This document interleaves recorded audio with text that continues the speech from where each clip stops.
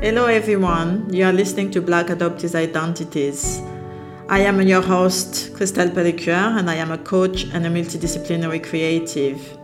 Please join me to explore what identity means for adult adoptees and how they form their identity for their own adoption journey. In this podcast, you will hear a variety of views from adult adoptees about their own experience of adoption and how adoption has impacted them and what lessons they have learned along the way. Please note that the guests have been courageous in sharing their stories, and some of the content and subject matters can be emotionally challenging and distressing for some individuals. Please use your own judgment whether to continue to listen or not, and do look after yourself. And if you are affected by some of the issues discussed, please seek appropriate support and help.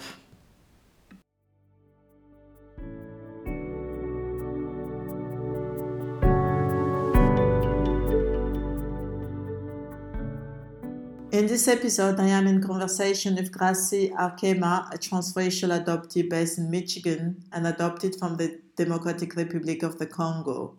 We discussed her life in Congo before being adopted, a reunion with her birth mother, and how she has navigated her identity. We also talk about her book called Rising.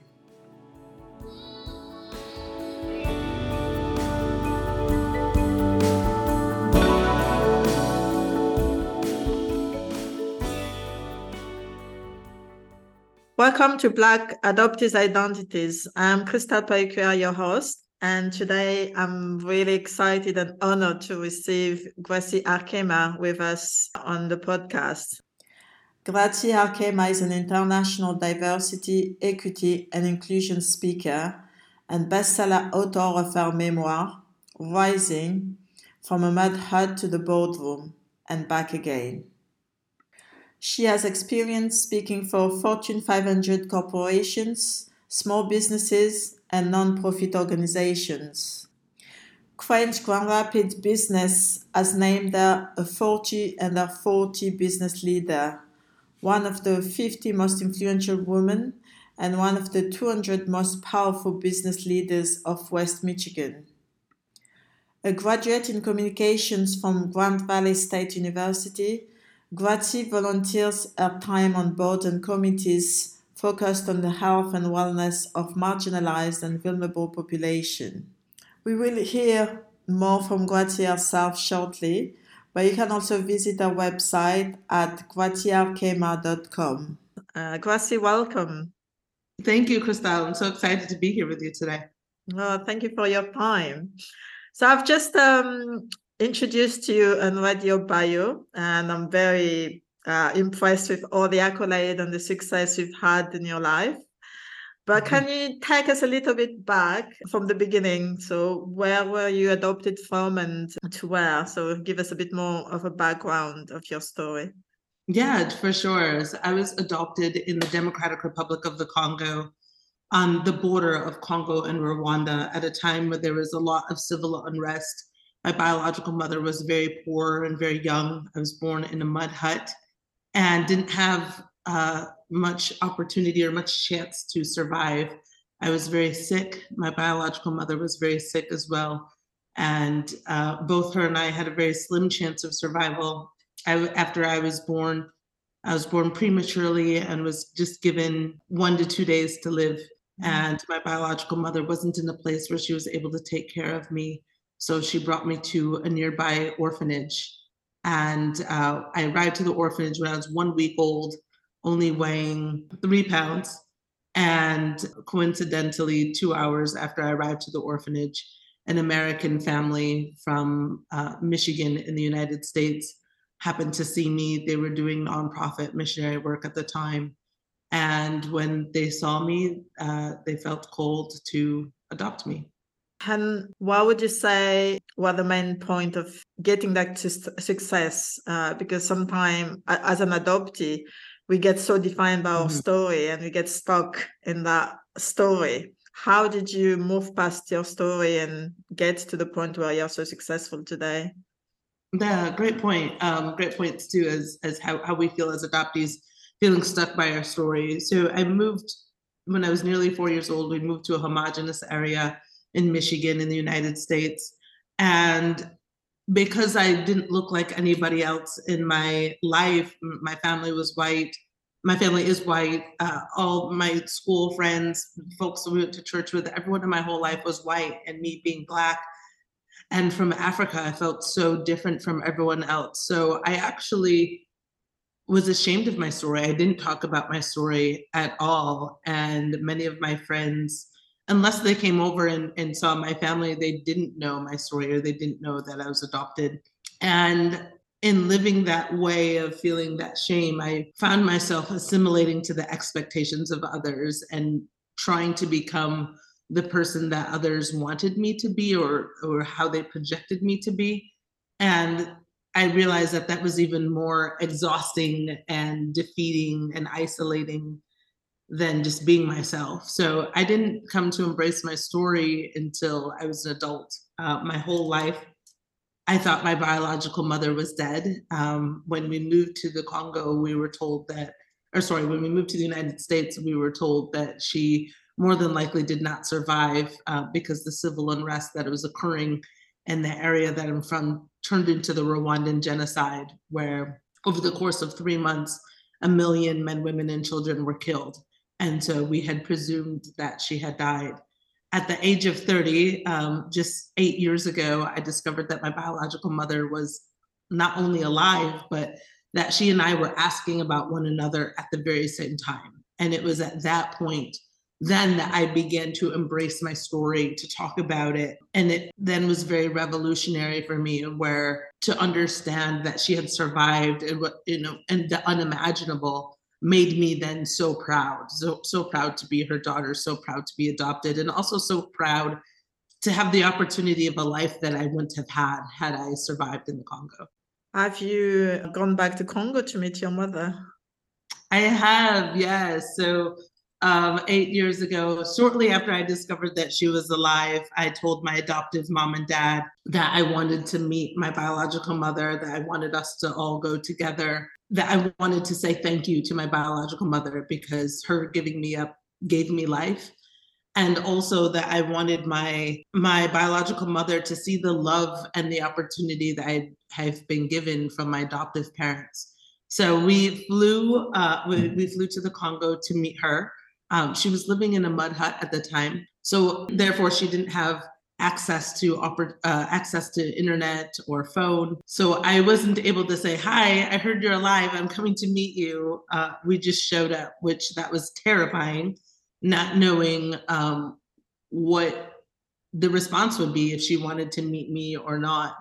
But we met, and the moment that she met, there were so many people in my village that wanted to watch this reunion as if it were a reality TV show.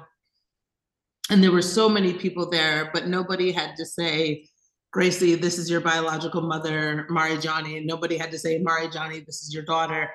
The moment that we saw each other, we knew each other, and we just held each other and smiled and embraced. And it was perfect. It literally was like a screen from a movie that when I saw her, I saw me in her, which, being an adoptee, not having anyone in your life look like you was so powerful, not only to see somebody that looks like me, but also to see my own mannerisms reflected in somebody. And we speak different languages, but we still have the same voice inflections.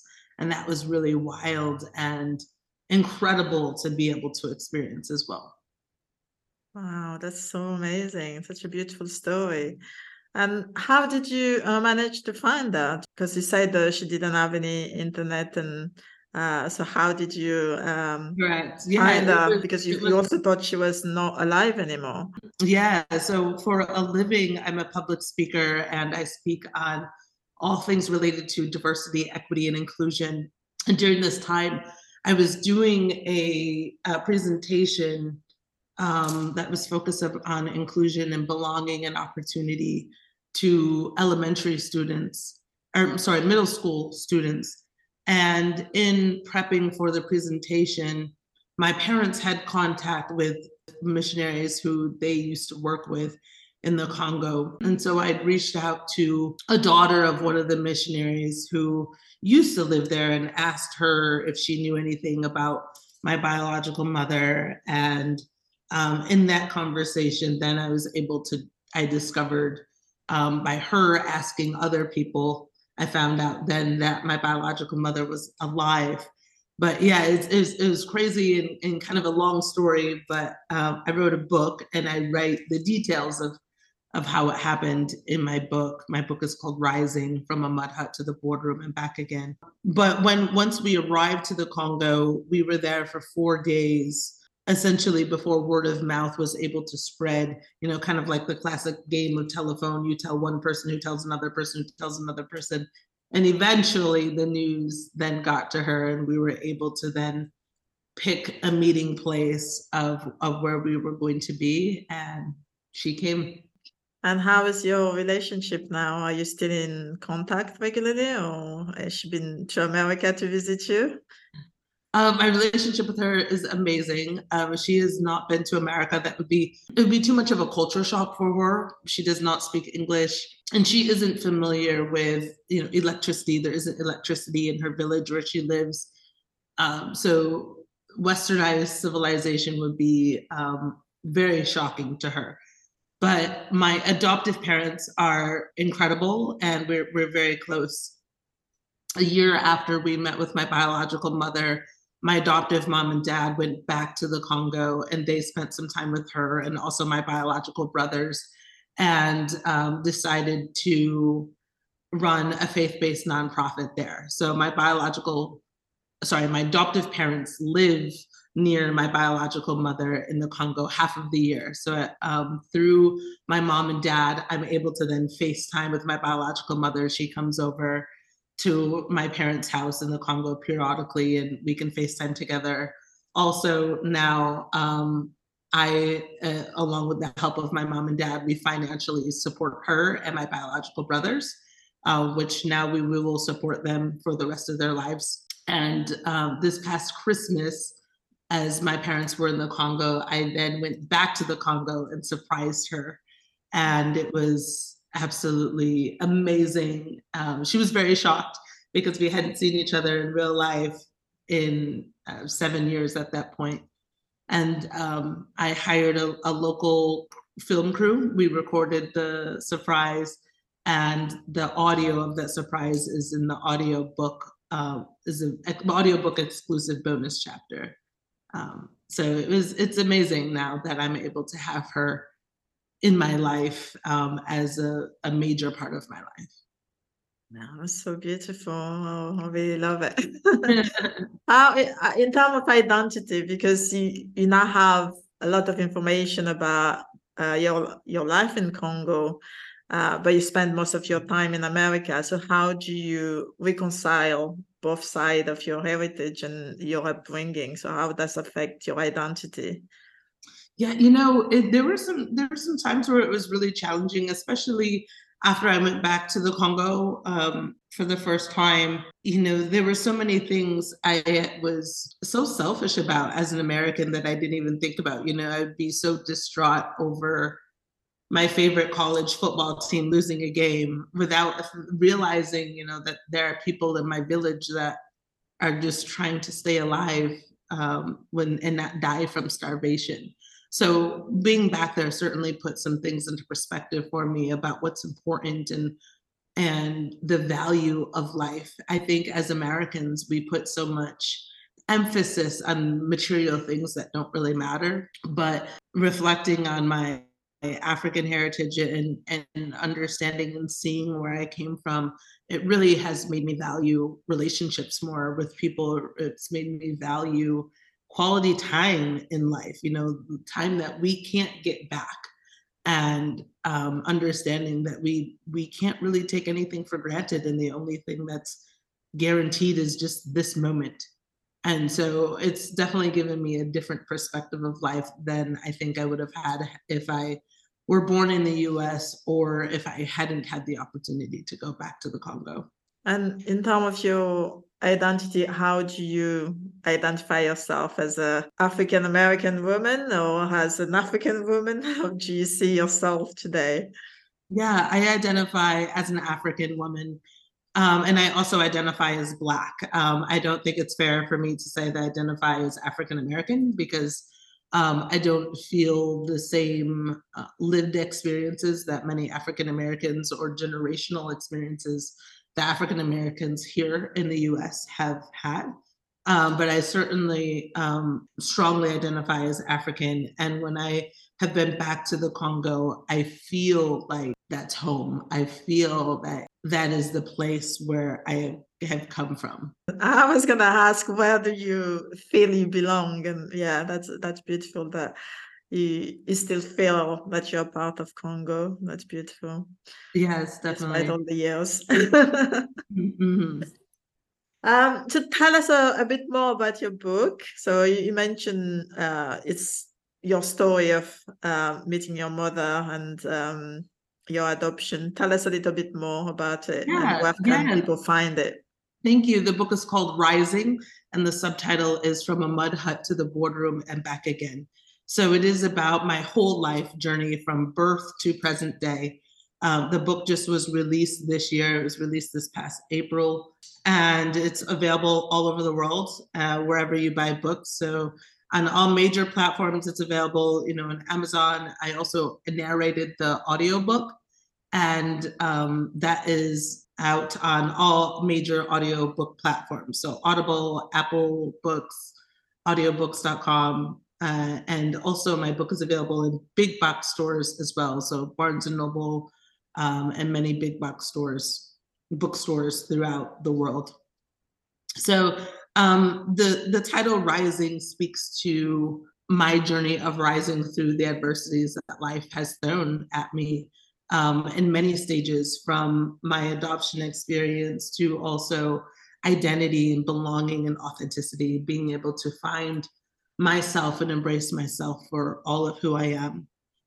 One caveat that I experienced growing up, not only was it challenging not looking like everyone else in my life, and whereas people in my life, especially with the school district that I went to, many people didn't even have an understanding of Africa, let alone the Congo. And so it was always hard to explain. So I never explained it, I never talked about it. And on top of that, I identify as queer in the LGBTQ community. And so then I felt even more different of not knowing other people with LGBTQ plus identities in my life. So I hid that aspect of myself as well and pretended to be straight, pretended to have fake boyfriends for several years until I was almost 30 years old. And that was really exhausting. I felt so isolated between my racial identity, my adoption experience, and with my sexual orientation. I felt like no one else was like me and that I was the only one of my kind in the world.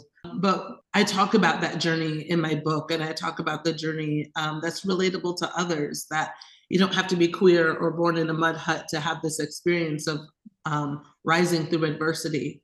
But it's important that we learn and understand that all of us are on a journey that most others of us know nothing about. And so the book also serves as kind of like a roadmap and part business and part self-help of learning how to embrace ourselves and embrace our identities, and then also learning how to be a voice and an ally for others, and to be supportive for others in their journeys, even when their journeys are much different from our own.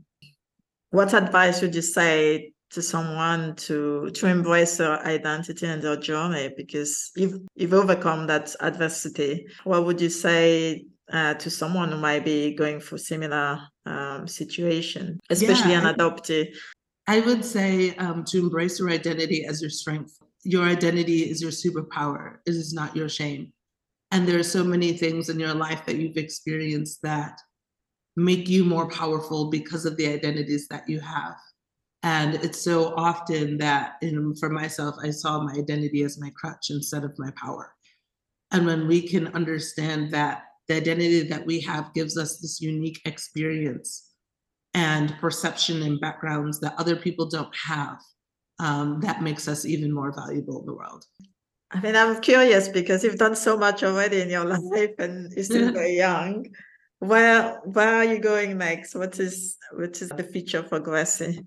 Thank you. We'll see. I don't know. It's so weird. Like, I was so focused on getting this book out there into the world for so long. I had worked on the project for 7 years, and now the book is out. I'm like, okay, now what? So I'm focusing on. I run my own business. I've been running my own business for the last 4 years as a public speaker, and I speak for organizations and corporations all over the world on all things related to diversity and inclusion and leadership. And so next, I will continue focusing on that. I have started some projects, some writing projects where currently I'm writing for a major global publication. Follow me on my social channels to see what that is. I can't talk about it yet. But hopefully in the upcoming weeks, I'll be able to announce that. And then we'll see. I've been asked if I'm going to write another book or not. I'm not sure. We'll see. We'll see where life takes me. But next is I just want to continue to make an impact in this world and to help folks be able to live more authentically and embrace who they are. Exciting. Well, looking forward to see what is coming up. It sounds really appreciate exciting. it. Thank you. Thank you. I normally ask all my guests one final question, which is the same, but you've kind of answered it already. If you were to give an advice to your younger self or to a young adoptee out there, what that would be? Ooh, and advice for my younger self would be, you are perfect the way you are. Don't change yourself for anybody else. Beautiful. Thank you. I love having you and having this conversation. Thank you so much for your time. Yeah, thank you. I appreciate it. For those who want to stay in touch with me, please connect with me on my social channels. On Instagram, it's at the Graci Harkema. Graci is spelled Graci. Harkema is Harkema. Also, check out my website, graciharkema.com. You can see videos, YouTube videos of previous speaking engagements I've done. You can check out my work. But also, if you're a fellow adoptee too, who, if you relate to this, connect with me, shoot me a DM. I love meeting other adoptees and talking about our shared experiences. So please reach out, or if you are not an adoptee but have questions, also reach out in that regard as well. Amazing. I mean, your portfolio is so large, so it concerns everybody, and especially, I mean, our organization out there, we need a speaker. Do reach out to Graci because she's amazing and she would deliver a beautiful talk for you. So do reach out. And Thank everybody get Graci's book. It's worth a read, so please get your copy as well. Yeah, thank you. Rising from a Mud Hut to the Boardroom. It's available everywhere you buy books throughout the world, available in hardcover, ebook, and audiobook. And Graci's website is in the show notes, so you can also check out on there. Thank you so much. It's been a real pleasure having you. And thank you, keep in touch. Great to meet you as well. And keep me updated on your what the next project is. I will. Thank you. Thank you so much. Bye, everyone.